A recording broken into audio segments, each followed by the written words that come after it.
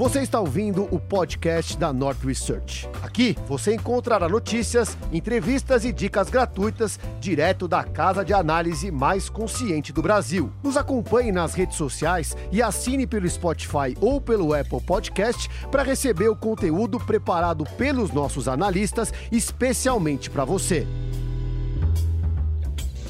Fala pessoal, boa tarde. Começando aí mais uma live da Nord. Essa série de lives que a gente tem feito e convidado vários gestores do mercado financeiro. Hoje a gente aqui com uma presença ilustre. Queria agradecer o Breda por ter aceitado o nosso convite. E aí, Breda, tudo bem? Tudo bem, Bré. Obrigado aí pelo convite e pela abertura de sempre. Espero que consiga ser um pouco útil aí. Vamos aí. Legal. Eu separei várias perguntas que muita gente mandou para a gente, né? Tanto no Twitter, também no Instagram. O que eu queria que você abrisse aí falando um pouco, Breda, assim, passado esses 45 dias aí, acho que é 45, 40 dias, né, de crise, né? O que mudou para vocês lá na Alaska? Ou até quais foram as principais lições? Como que vocês estão agora, né? Como é que estava a Alaska antes e como é que está a Alaska agora?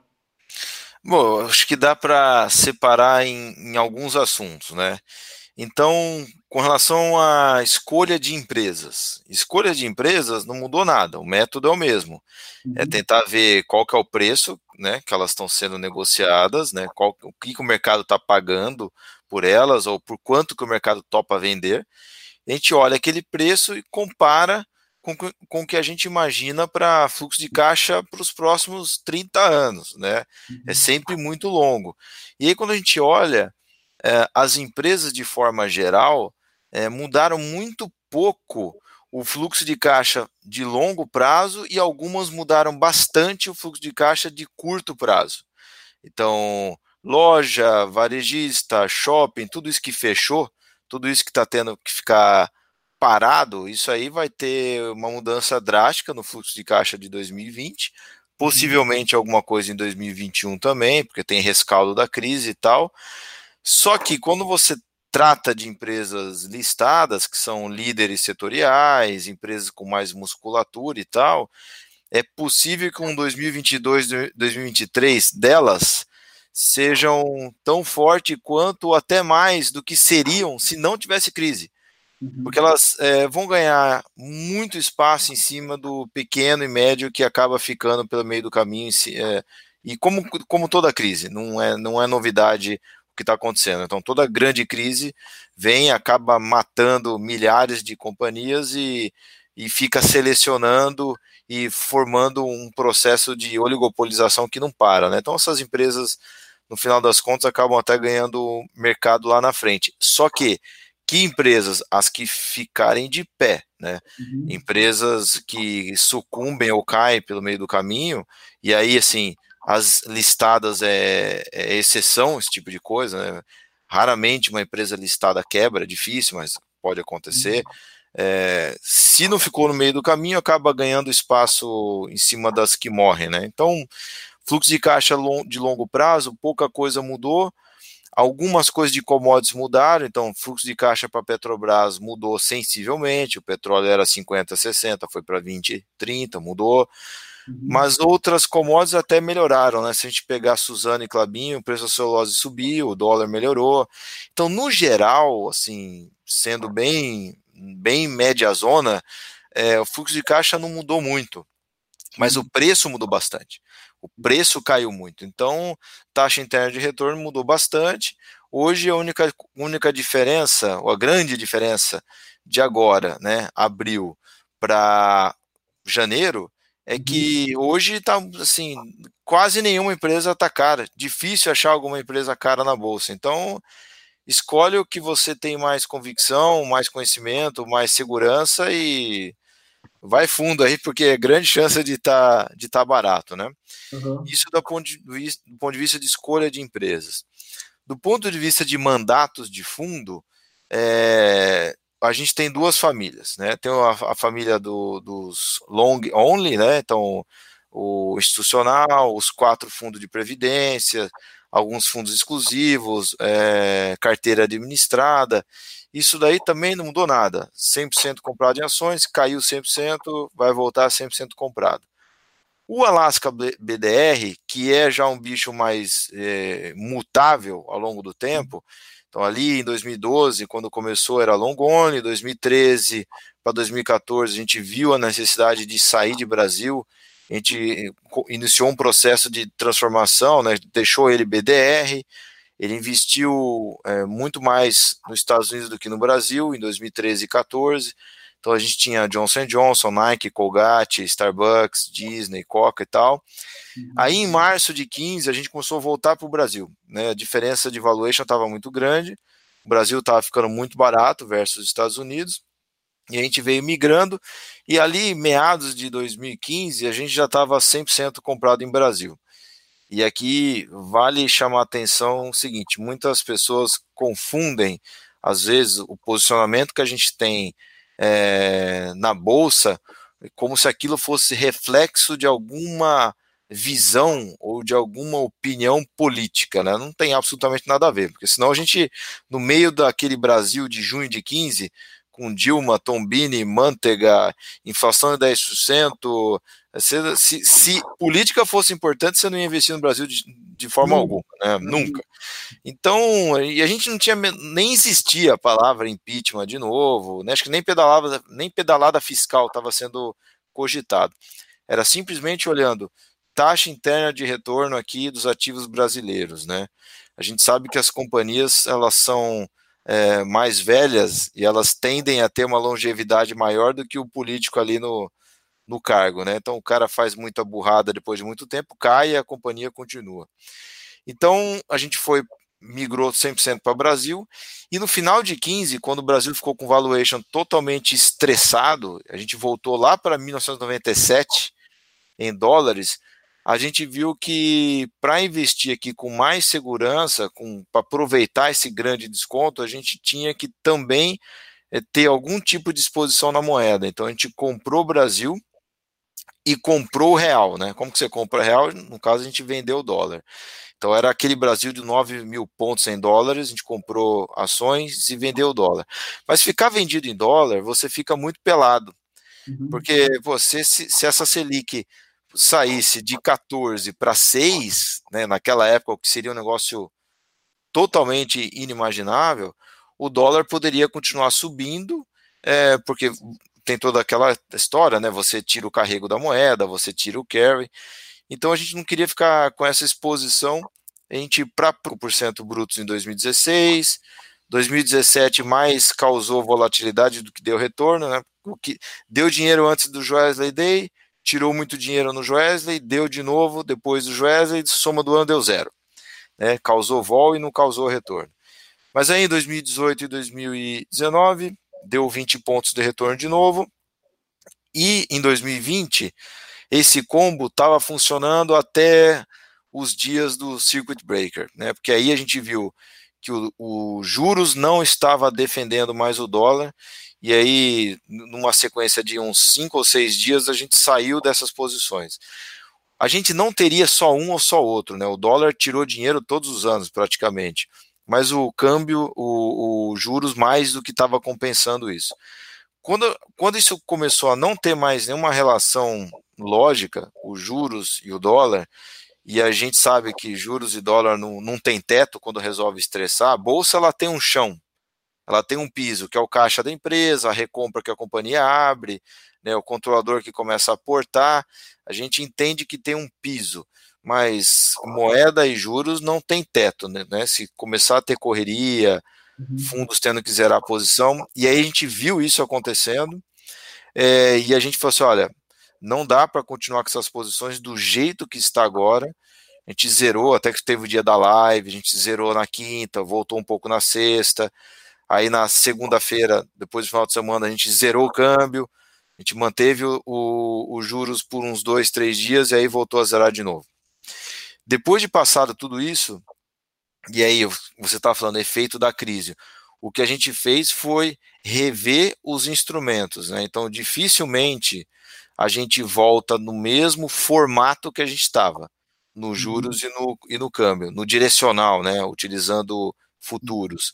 A gente já tem alguma coisa, só que utilizando outros instrumentos, já utilizando opções longas. Então, o fundo, ele não vai se furtar, ele não vai deixar de utilizar esses outros instrumentos para tentar ajudar na composição de retorno, mas o que ficou de lição para o Black BDR é rever o instrumento, né? Você pode comprar dólar diretamente ou você pode comprar via opção e rever tamanhos. Então a gente está utilizando esses dias, desde lá dos stress, dos circuit breakers e até hoje, revendo e reescrevendo a melhor forma de se expor nesses outros ativos. Então a gente já tem alguma coisa já no fundo, mas o que fica de lição para a família BDR.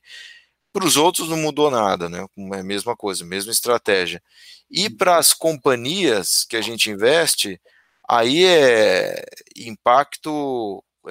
Cada companhia tem alguma coisa mais específica, mas de forma geral, acho que a crise está refazendo as pessoas a repensar a estrutura de custo, estrutura de aluguéis, o formato de se tocar reuniões, viagens, conference calls, vai impactar real estate, vai impactar imóvel comercial. Então, normalmente, antigamente, assim, a empresa tem 1.000 funcionários, né? O imóvel que ela aluga tem 1.000 lugares, né? Para as pessoas sentarem. Isso já vinha mudando ao longo do tempo, né? Para empresas de tecnologia, o número já estava girando ao torno de 7 para cada 10. São 7 lugares, né, no escritório para cada 10 funcionários. Porque esses 3, um está viajando, um está de home office e o outro está de férias, né? Então você já não tinha lugar para todo mundo. Agora, com esse negócio de home office, as pessoas aprenderam a tocar reunião por Zoom, por Hangout, ou por o que quer que seja. Acho que isso vai acelerar. Então, a demanda por espaço físico tende a diminuir, demanda de espaço físico por funcionário, né? Então, acho que isso vai ser repensado. Por outro lado, imóvel residencial, acho que tende a se valorizar no relativo que o imóvel comercial, porque você vai ter que ter um pouco mais de estrutura na sua casa, tal. Tecnologia vai influenciar drasticamente as empresas. Então, e-commerce é um negócio que veio para ficar. Agora, se já estava crescendo, agora é o seguinte: se você não tem essa válvula de escape, você é um vendedor, um comerciante, um lojista, você não tem como vender por internet, você está morto, né? Você vai ter que repensar a estrutura da sua empresa. Se você vai montar sozinho ou se você vai vender via uma plataforma, você vai decidir aí, mas alguma coisa de e-commerce você vai ter. E para quem tem filho pequeno, acho que ficou meio evidente também o EAD, né, o ensino à distância, só não é um negócio só de graduação também, né, de pós-graduação, né. Então, quem tem filho pequeno em casa está vendo as crianças fazendo liçãozinha, interagindo com o professor, tudo via sistema, via rede. Então, esse negócio acho que veio para ficar também. Então, a crise está sendo uma oportunidade para rever um monte de coisa. E eu acho que vai ser uma lição para investidor também.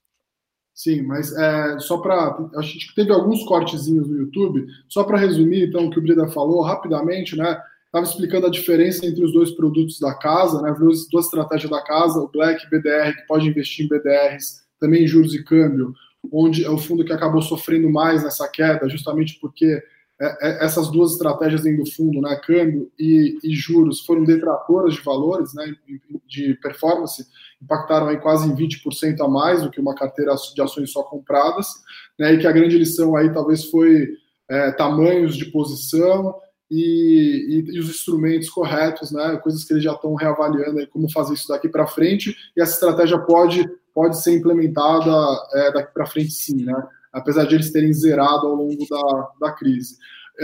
Muita gente perguntando aqui do instrumento de previdência. O instrumento de previdência é parecido com o fundo institucional, né, Breda? É isso? Perfeito.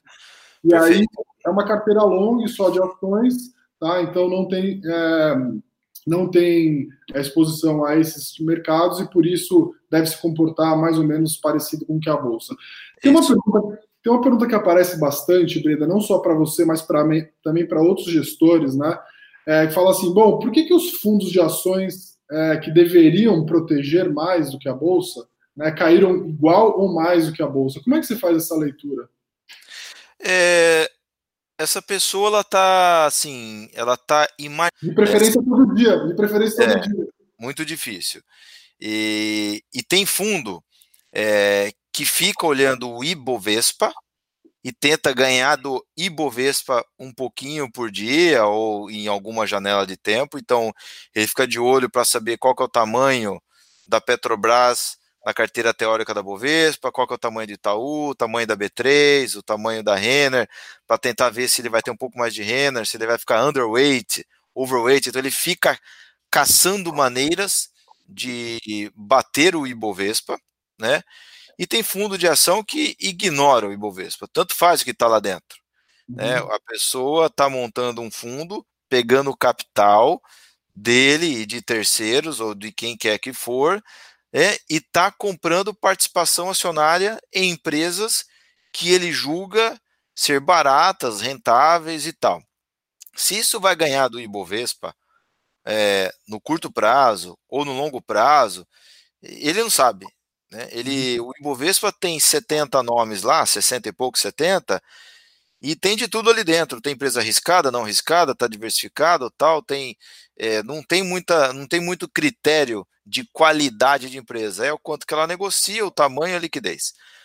O gestor ali, pelo menos se for fundamentalista, ele está se preocupando quem é o dono, como que é a governança corporativa, como que é a sucessão, se esse CEO sair, quem que entra, qual que são os planos de crescimento da empresa. Ele está envolvido, ele trata aquela empresa como sócia, ele está envolvido com uma cabeça de longo prazo com aquela empresa. Se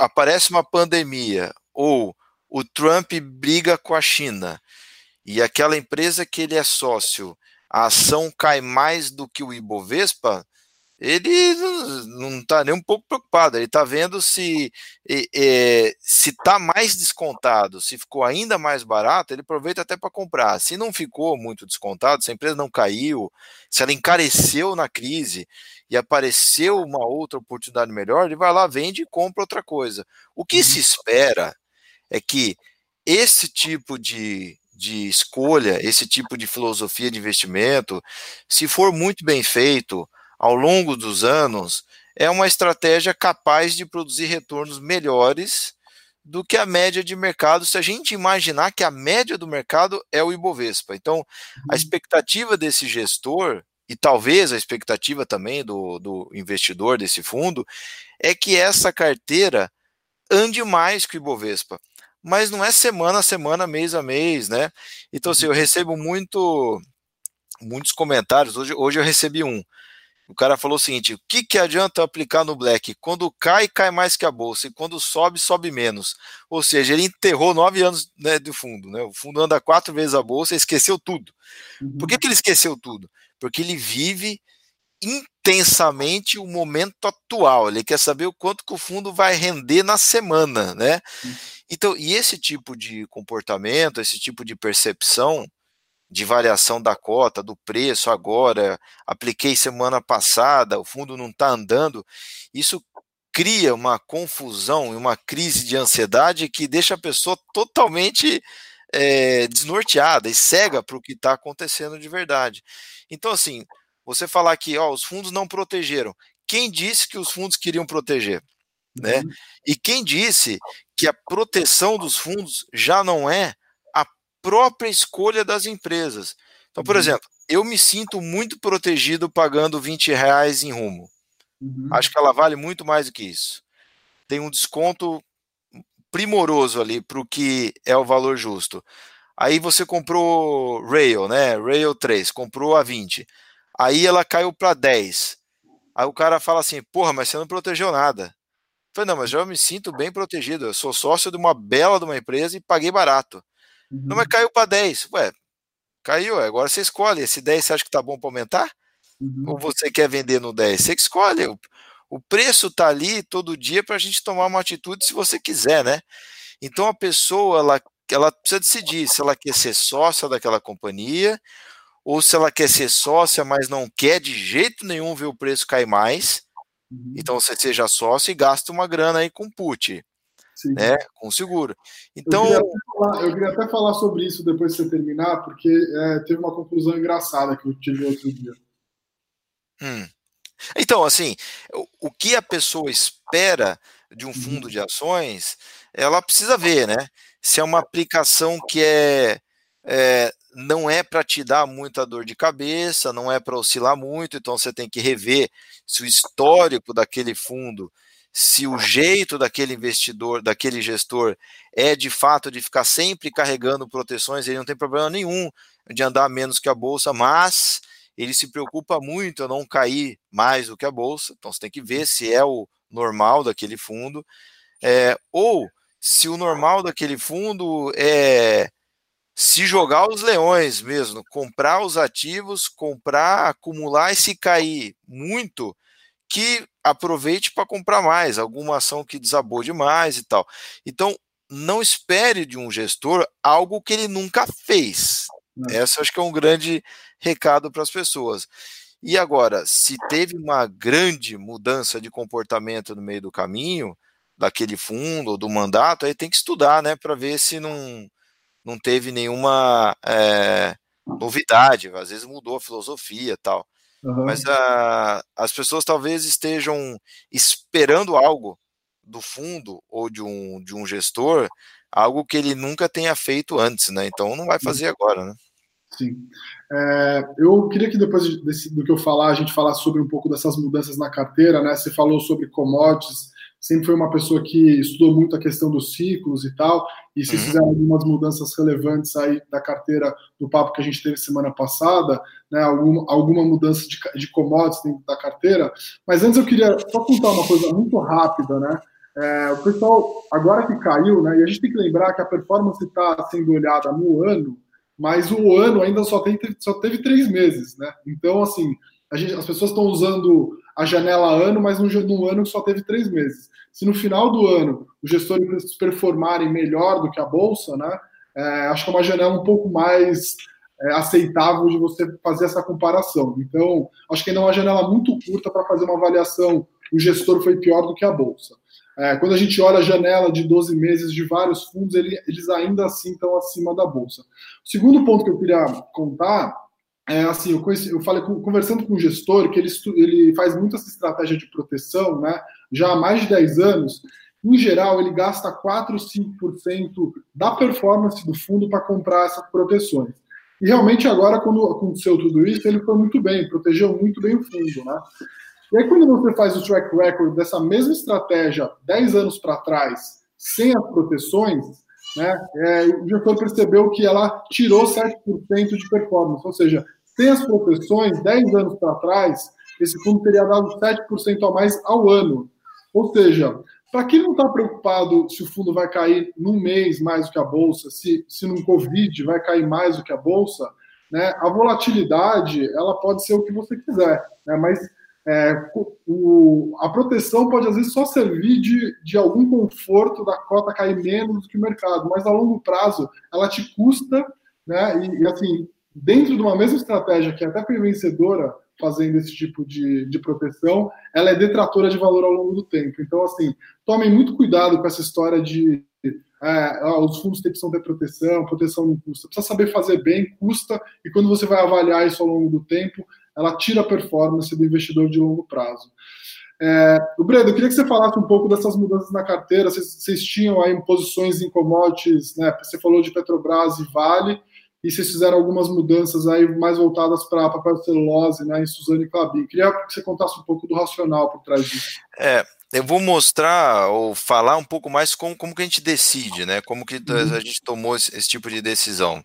Mas já está um pouco atrasada já, porque a gente está mudando bem rápido. Então, assim, a visão de longo prazo nossa para commodities, ela continua. Commodities, assim, se você compara com qualquer outra relação de valor, seja S&P, ou seja ajustado por inflação, olhe o jeito que você quiser, você vai ver que commodities está historicamente bem barato. Beleza. Isso quer dizer que não tem como mais ficar barato? Não, de jeito nenhum. Pode dividir por 2 de novo, não tem problema nenhum. Mas commodity muito barato por muito tempo, ao longo dos anos, cria dois incentivos. Desestimula a produção, né? Então você, em algum momento, o produtor fala, cara, não dá, nesse preço eu não vou perfurar mais poço de petróleo, eu não vou mais expandir aqui a mina de cobre, porque nesse preço não me remunera. Então, preço muito barato ao longo do tempo desestimula a produção e estimula o consumo. Então, ano após ano, né, depois desse tipo de mecanismo, você, em algum momento, você tem um surto, você tem uma explosão de preço e vem meio que sem avisar. O mundo fica olhando, não sabe o que está acontecendo, mas é que o mundo está comendo, está construindo, não tem produto. Isso dispara, né? Então a gente acha que isso vai acontecer. Se vai ser daqui 7 anos ou daqui 1 ano e meio, não temos ideia, mas ali tem uma reserva de valor. Então, commodities continua. Só que nem toda commodity é igual, né? O mundo vai mudando o padrão de consumo, né, de commodities. Se a gente voltar no começo do século passado, o café ele era 3 vezes mais líquido do que o petróleo. O mercado de café era a top commodity do mundo. Aí depois você veio o petróleo, né? No final do ano passado, no final do século passado, começo desse século, anos 2000, veio as commodities metálicas, né? Um mega boom de infraestrutura na China, fez o minério explodir de preço, né? Eu acho que possivelmente no futuro, não já, porque agora está tomando uma pancada do petróleo, mas possivelmente no futuro, commodities ligadas a carros elétricos, motores híbridos, então cobalto, cobre, pode ser que tenha algum aumento de preço relevante, níquel e tal. E o que sempre passa ilesa, né, tá ali super bem comportadinha, mas pessoalmente acho que tende a aumentar a demanda, tende a acelerar, é a celulose, né?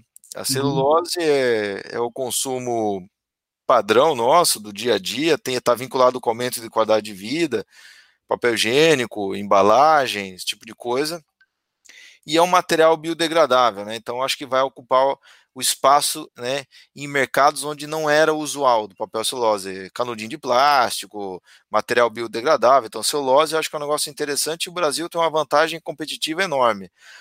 O Brasil é a Arábia Saudita da celulose. Se você olhar o que a gente tem aqui de eucalipto e a companhia que a gente tem aqui no Brasil, que é resultado da VCP, da Aracruz e da Suzano tudo junto, então a SUSB3 na bolsa, é uma reserva, é um estoque de celulose numa margem espetacular. Então, Davi Pfeffer aí é praticamente um shake da área de celulose. O cara montou um negócio espetacular e vai usar a vida inteira com margem alta e tal. Então, commodities, a gente tem essa visão de longo prazo. O que a gente tinha no fundo antes do Covid, antes do Corona?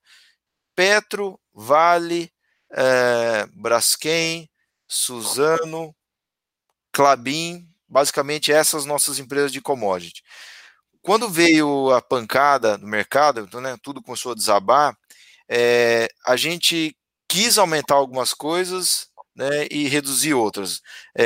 Muito mais quis aumentar do que reduzir, mas como o fundo é 100% comprado, para você comprar alguma coisa a mais, você precisa vender alguma coisa. E a gente teve 2 nomes de commodities que a gente quis aumentar na queda. Foi Suzano e Klabin. Klabin é um pedaço commodity e um pedaço embalagem, mas são 2 que a gente quis aumentar bastante. Ganham com câmbio, ganham com a resiliência de receita, e teve 2 empresas que a gente quis aumentar e não tem nada a ver com commodity, mas são 2 empresas que sofrem no curto prazo, mas a gente acha que sai muito melhor da crise, que é a Magazine Luiza e a Cogna, antiga Croton. O que a gente utilizou como funding, né? O que a gente vendeu para comprar isso daí? A gente vendeu, não é zerar, a gente diminuiu a posição, né? A gente diminuiu a Petrobras, tem até motivo para isso no curto prazo, médio prazo, que o petróleo desabou e tal, a gente diminuiu o Petro, a gente diminuiu o Braskem, continua importante no fundo, mas a gente diminuiu, porque cai o preço da nafta, o que é muito bom para a Braskem, é matéria-prima e tal, mas possivelmente cai também o preço do petroquímico, né? E está relacionado com o crescimento global e tal, então a gente quis reduzir. E a gente reduziu o Vale muito mais porque a ação não caiu do que merecidamente, né? Acho que o embarque de minério e preço continuam estáveis. Não? Então a gente concentrou mais em papel e celulose. E a gente meio que quase que manteve a mesma piscina de commodities. O que a gente tem feito nos últimos dias já é tirar um pouquinho do papel e celulose para outras empresas, aí mais vinculadas ao mercado doméstico.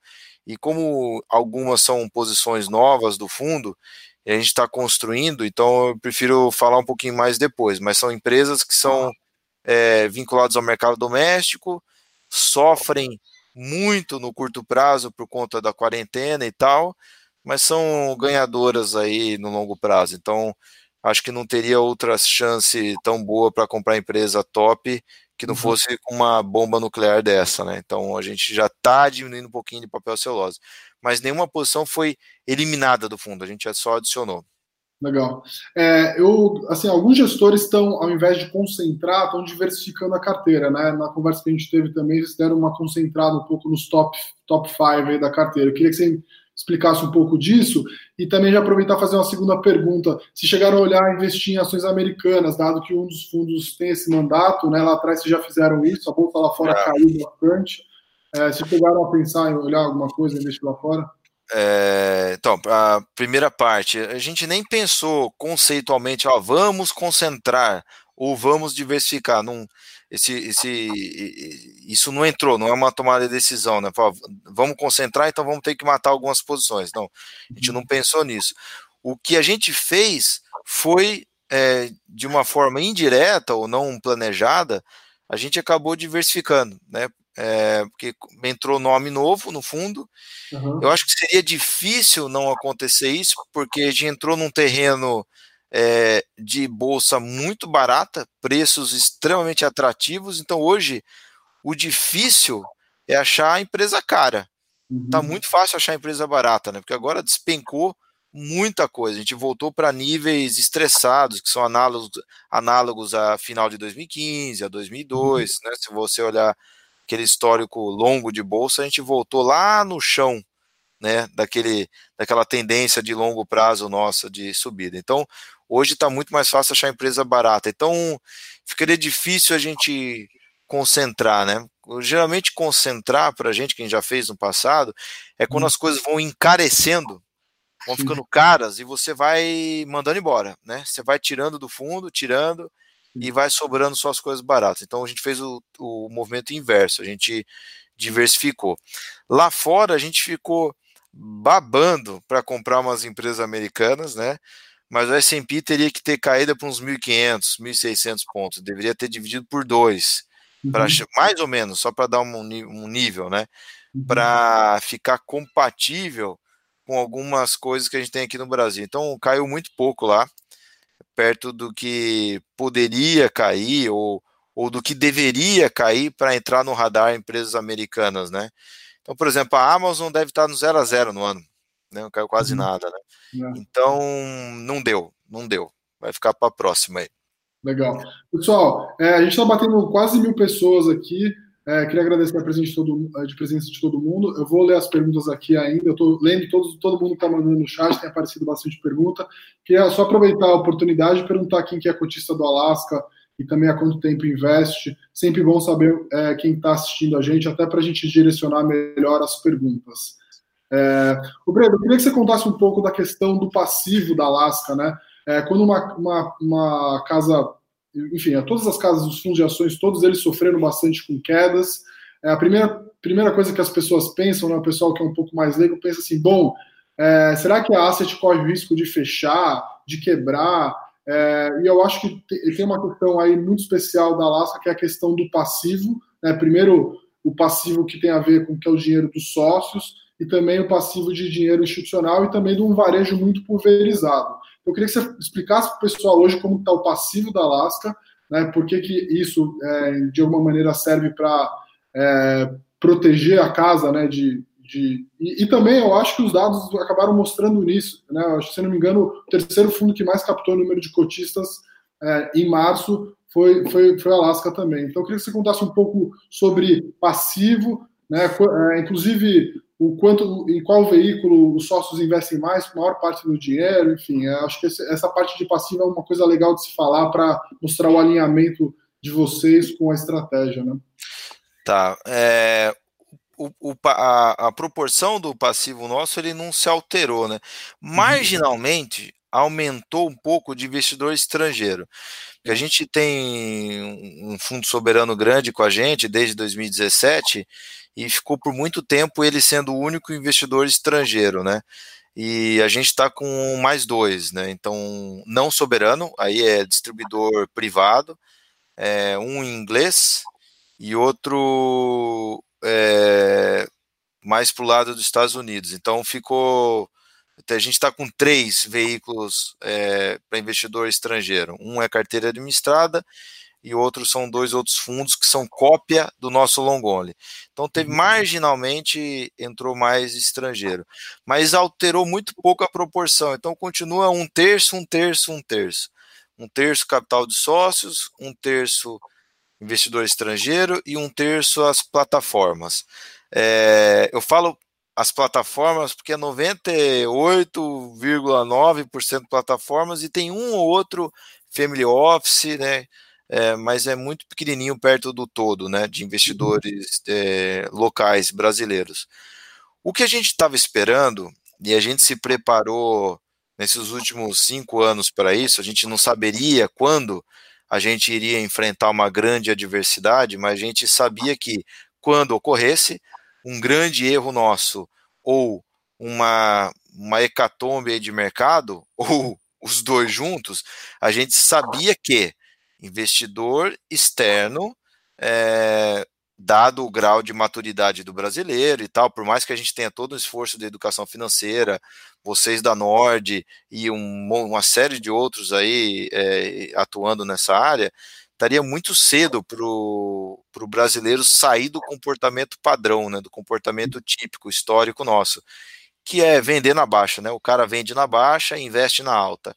Aí a bolsa cai, ele vende com medo, quando a bolsa sobe, ele vai lá e investe de novo, e ele fica a vida inteira nesse zigue-zague e nunca ganha dinheiro, né? Então, a ideia nossa é mudar esse negócio todo, porque é muito desgostoso esse tipo de coisa. O cara sai lá embaixo com você e vem lá em cima, ou seja, fica aquele pool de dinheiro circulando o fundo ganha e o cara não ganha. Só que, para nossa surpresa, dessa vez não teve esse tipo de coisa. Então a gente se preparou a vida inteira para enfrentar isso. Como que você se prepara? Mostrando os riscos do fundo, mostrando os períodos que caíram, mantendo a carteira bem líquida, fora de small cap, fora de papéis ilíquidos, fora assim, né? Mantendo eles pequenininho no fundo, 10%, 12% no máximo. Só que veio essa pancada e não teve, né? A gente estava achando, agora vai ter resgates massivos, né? O que entrou, agora sai tudo na baixa. E de jeito nenhum. O que teve, na verdade, assim, especificamente foi diminuição dos aportes e uma diminuição ainda maior dos resgates. O gap, né, a diferença se mantém positiva. Eu acabei de receber agora aqui, hoje mais ou menos 6 milhões entraram e saiu 1,5. Esse ritmo tem se mantido constante, assim, muito perto disso quase todos os dias, durante o mês de março inteiro, e entrou assim em abril. São 208, 207 mil investidores. Isso são os que a gente vê, né? Nos fundos de previdência a gente não consegue. A gente vê lá os fundos de previdência da Icatu, a gente vê um único cotista, né? Icatu, né? E o da XP que a gente tem com eles é só XP, então deve ter bastante lá também. Então isso foi diferente, cara. O passivo super resiliente, tá tendo troca, né? Então tem cotista que sai, cotista que entra, mas muito pequenininho.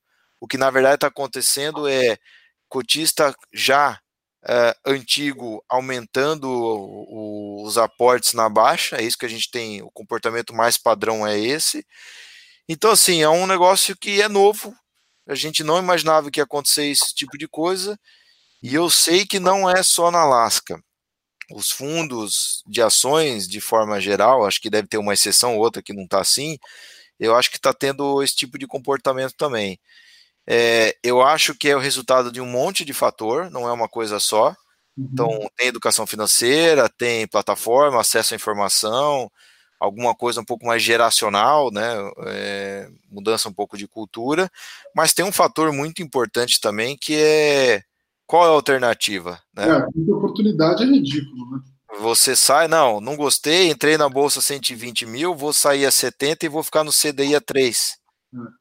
Não tem o que fazer, né? Então, se a gente tivesse Selic de 15%, inflação de 3%, aí um juro real de 12%, eu até entendo que o cara poderia migrar, mas do jeito que tá, não tem muita solução, né?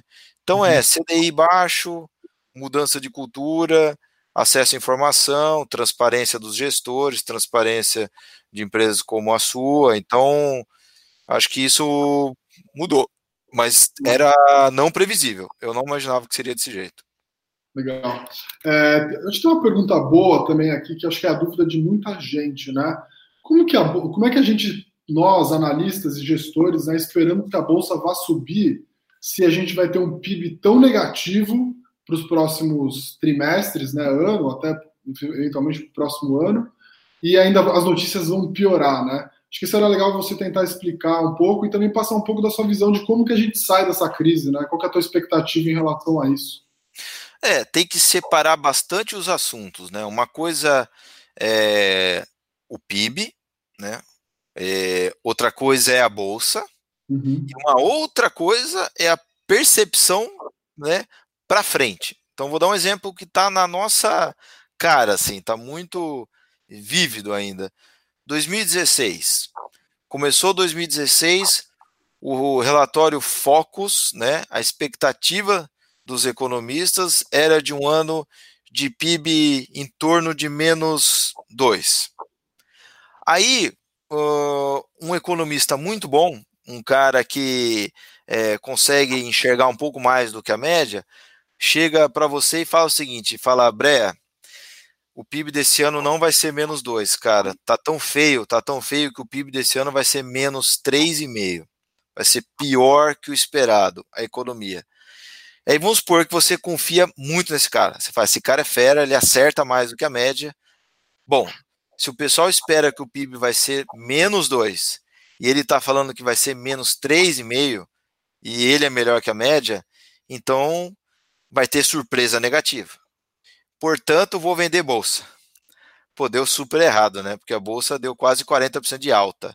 Então, no começo do ano, a expectativa era de PIB -2, veio muito pior e a bolsa subiu 40%. Aí você fala, pô, mas o que aconteceu?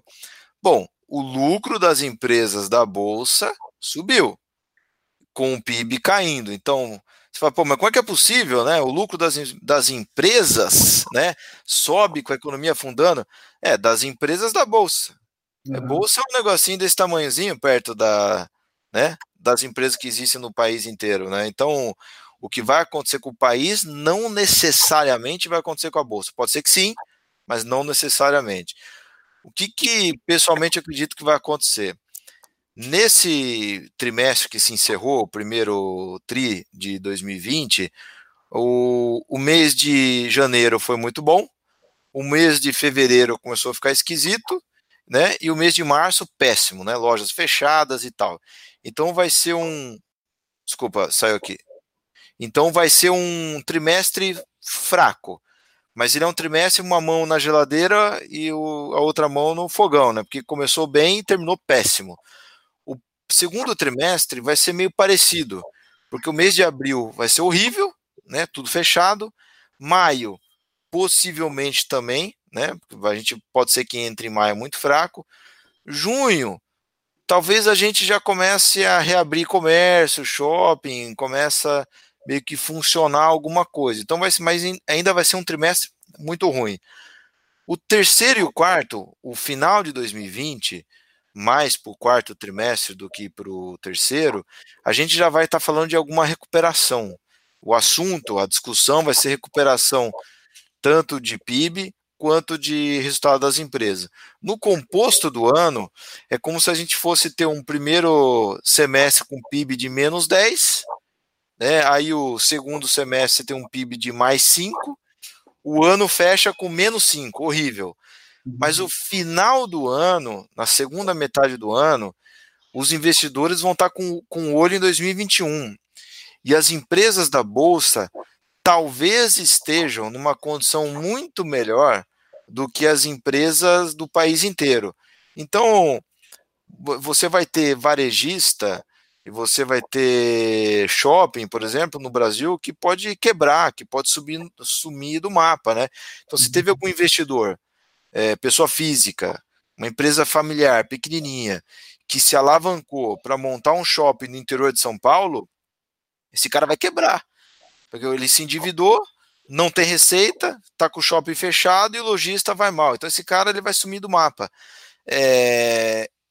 Mas o Iguatemi, né, a Sonai Serra, a Aliança Sonai e a Multiplan não vão quebrar, né, vão sofrer, mas devem sair até melhor dessa crise, porque vai ganhar mercado em cima dos pequenininhos que não deveriam ter aberto nenhum tipo de operação de shopping.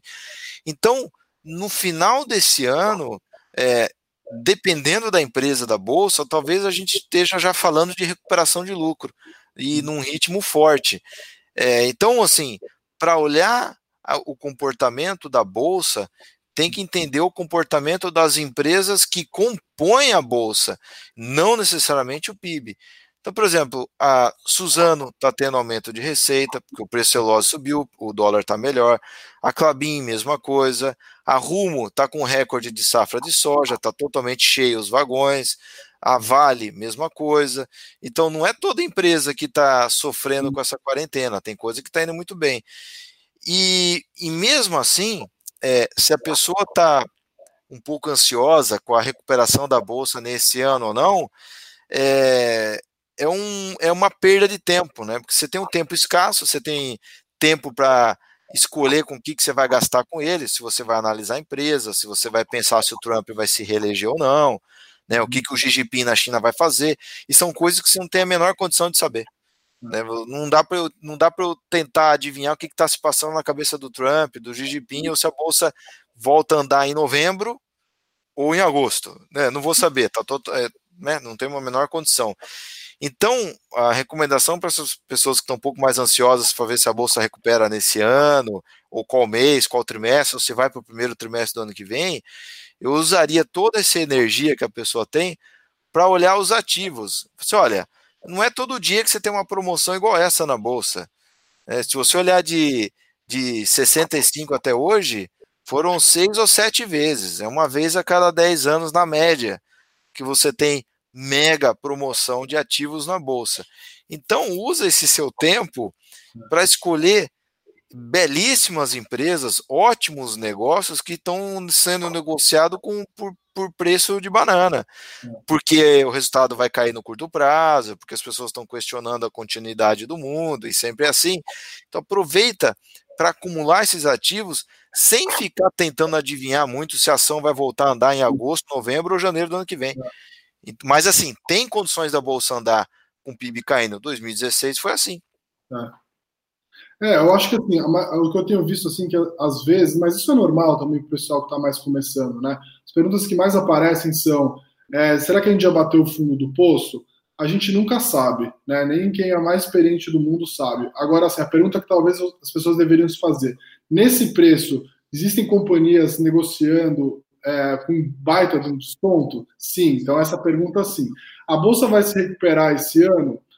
Acho que não sabemos se é esse ano, no ano que vem ou daqui a 3 anos. Se você entendeu que Bolsa é um negócio de longo prazo, se ela ficar no 0 a 0, se ela terminar o ano perdendo 30%, mas subir tudo daqui a 3 anos, ou subir um pouquinho a cada ano, se você é um investidor de longo prazo, né, tanto faz. Assim, a gente sabe que a Bolsa não faz movimentos lineares, ela vai ao longo desse tempo fazendo um zigue-zague. Então, assim, essas perguntas, é claro que são naturais, né, são um pouco da nossa natureza, mas é como o Breda disse, né? Acho que não faz muito sentido ficar gastando tempo com isso agora, né?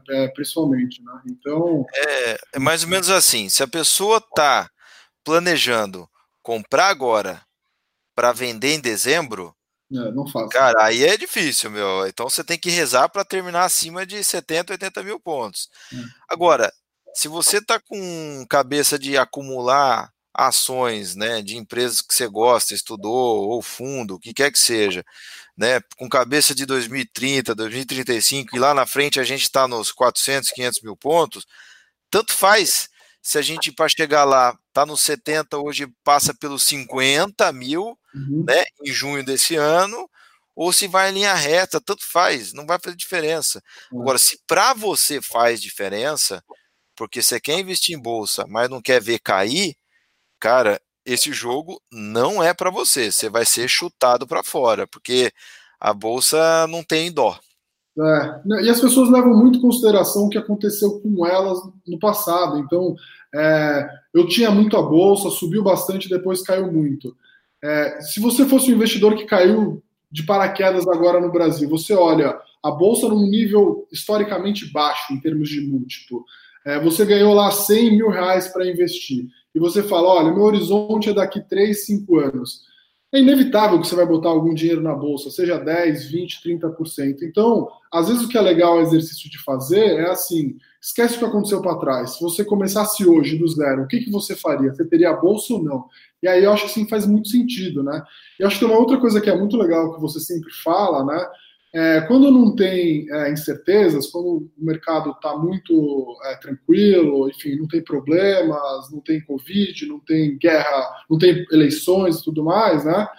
Possivelmente os preços não são esses, né? Então as pessoas ficam procurando um momento onde você tem um céu de brigadeiros e preços atrativos. Isso não existe na bolsa, né? Os grandes negócios, as grandes oportunidades são geralmente quando você tem sangue nas ruas ou canhões, né, como o Buffett fala, né?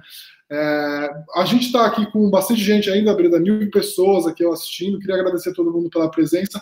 Eu acho que você podia passar um recado aí final para o pessoal. Eu não consegui pegar todas as perguntas, fiz um apanhado aí das principais, mas passar uma mensagem do que você imagina que vai acontecer daqui para frente, ou, né, e também como que o investidor que agora, que começou há pouco tempo, tem que olhar, né, o seu investimento, como que ele tem que pensar, enfim. A gente tem vários cotistas aqui, várias pessoas falando que investem desde 2016 com você.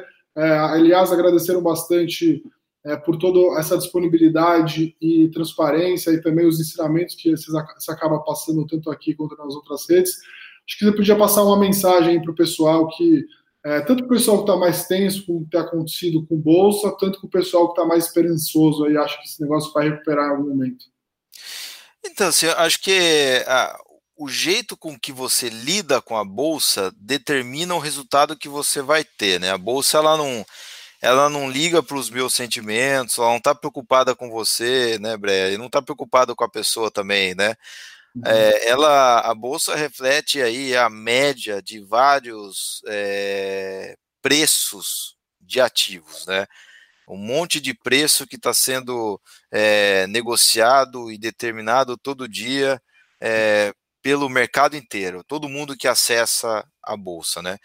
Se a gente pudesse injetar uma dose de pessimismo em todos os participantes da bolsa, pegar uma seringa e meter no pescoço, assim, pessimismo, né? Enfiar pessimismo em todo mundo, no dia seguinte a bolsa divide por 2, ou cai 30%, ninguém quer pagar nada, né? Porque, né, a pessoa começa a achar que vai cair um meteoro na Terra, o Covid vai evoluir para uma ebola turbinada, ou agora, né, os governos vão imprimir dinheiro e se rasgar no fiscal totalmente, você vai quebrar o sistema financeiro, ou seja, é muito fácil você imaginar coisas ruins.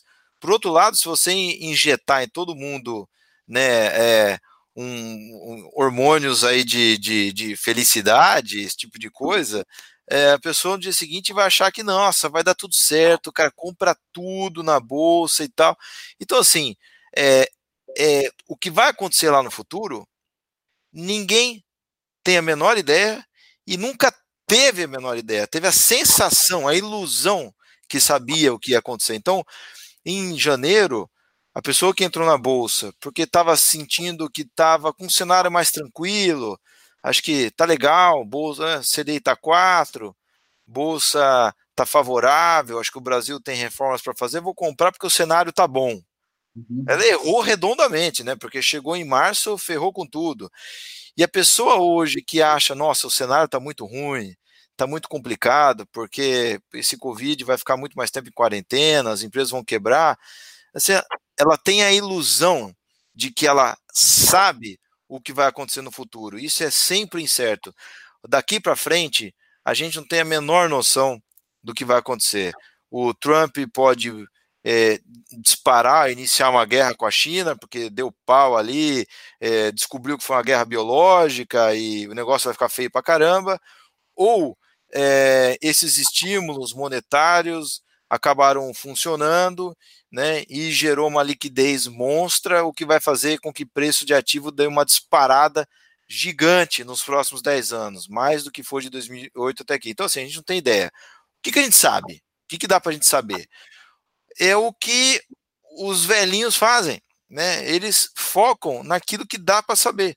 Então, se você vai olhar, não precisa nem ir lá para fora, vai olhar o que o Luiz Alves está fazendo, né? O que a dupla lá da Gás, né? E da 20 lá, que você conhece bem, o Leve, o Américo estão fazendo, o que o Buffett, o Charlie Munger, o Peter Lynch, o Philip Fisher, o que esses caras estão fazendo? Eles estão gastando tempo com aquilo que dá para saber mais, que é quanto que a empresa tem no caixa, quanto que é a dívida, né? Quanto que ela está gerando de caixa, né, nesse ano, como que é o poder, né, a capacidade de geração de caixa dessa companhia nos próximos 20, 30 anos. Quem que é o presidente? É um cara competente, é um cara criativo? Quem que é o conselho de administração? É o pessoal que está preocupado, né, em criar situações ou conduzir a empresa para a criação de valor, né? Essa empresa, ela arrematou uma área nova, uma nova licitação, né, que vai adicionar um bi de receita, gasta 300 milhões de investimento para ganhar um bi, como é que é? Então, estão gastando tempo e energia com coisas que são palpáveis, coisas que você consegue mensurar, e aí, com isso na mão, que vai te dando uma ideia de quanto que aquele negócio vale, né? Depois de fazer tudo isso, ele pega, vê quanto que ela vale, aí ele vai consultar quanto que estão pagando nisso. Aí vai olhar para a bolsa. Na bolsa é o lugar onde você compra pedaço de empresa, né? Deixa eu ver se está bom para comprar. Se tiver bom para comprar, o cara compra. Se não tiver bom para comprar, ele não compra. E se a bolsa estiver oferecendo um preço muito alto por aquilo que ele tem, ele vai lá e vende pouco para o mercado. Ele está pouco se lixando para onde o mercado vai. É que dane-se o mercado. Se o mercado ficar muito caro, eu vendo para ele. Se o mercado ficar muito barato, eu compro do mercado. Mas tem que analisar o cenário macroeconômico, né? Não, tudo bem, se você quer tentar tomar decisões de curto prazo, beleza. Mas vamos olhar a Localiza. O Covid mudou a estrutura de aluguel de veículos para os próximos 30 anos? Mudou muito pouco, né? O pessoal vai ficar alguns anos ou alguns trimestres com um pouco mais de medo de alugar carro e de viajar, mas eventualmente vai acabar usando. E se alugar menos agora, vai ser ruim para a Localiza? Mas se é ruim para a Localiza, imagina para as outras locadoras. Então a Localiza sobra viva, as outras morrem. Então, assim, o que eu deixaria de recado é o seguinte: não gasta tempo e energia com aquilo que você não tem a menor condição de adivinhar ou de saber. Você tem a ilusão que vai saber quando o acordo comercial da China com os Estados Unidos vai sair, quando e quanto que vai ser o efeito do PIB nesse ano, mas é inócuo. O que adiantou em 2016 você saber que o PIB iria cair muito, né, para investir em bolsa, né? A bolsa subiu, o PIB caiu. Então gasta tempo para entender de negócio, de empresas, e o quanto que elas valem e o quanto que está a cotação. Tudo isso é um pouco mais palpável, né? Então, assim, o que a gente está vivendo hoje em dia? Um momento histórico, assim como outros, e outros vão acontecer também no futuro, um momento de preços baixos, muito baixo. Por que tem preço baixo? porque tem dúvida, né? Tem muita incerteza, né? Se você esperar o mundo ficar rosado, né, bonitinho, com cenário e céu de brigadeiro e preços baixos, me aponta algum momento na história onde isso aconteceu, né? Um pouco difícil, né?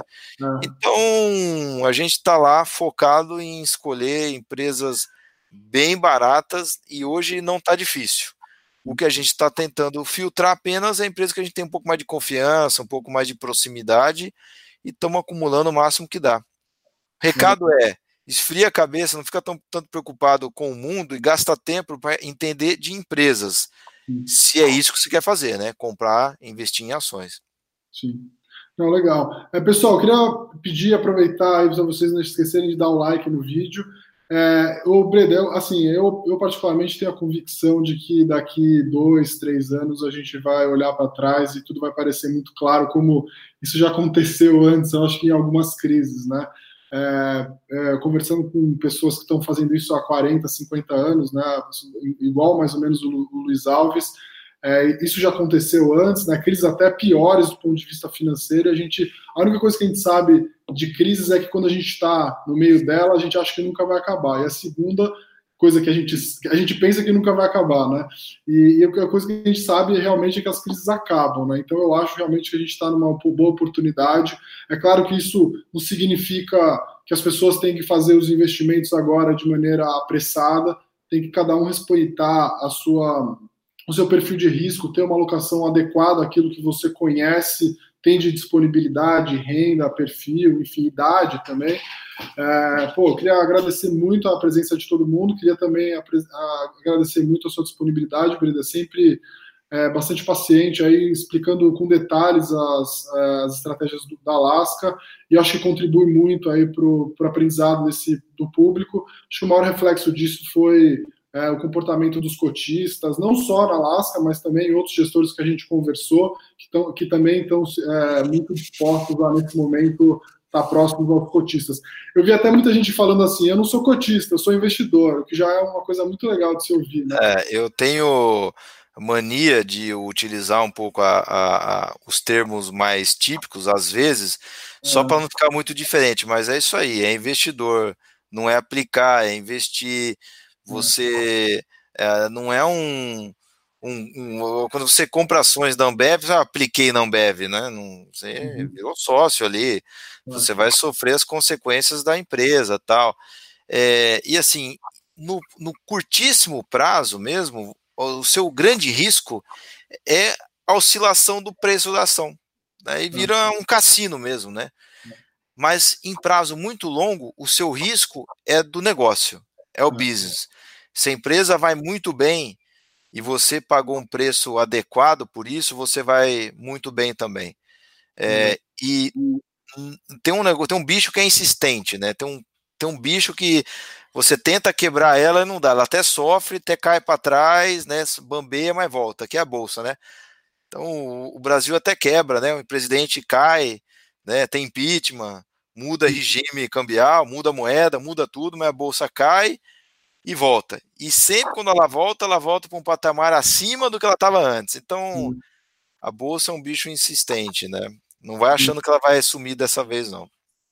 Legal. Pessoal, agradecer de novo a presença de todo mundo.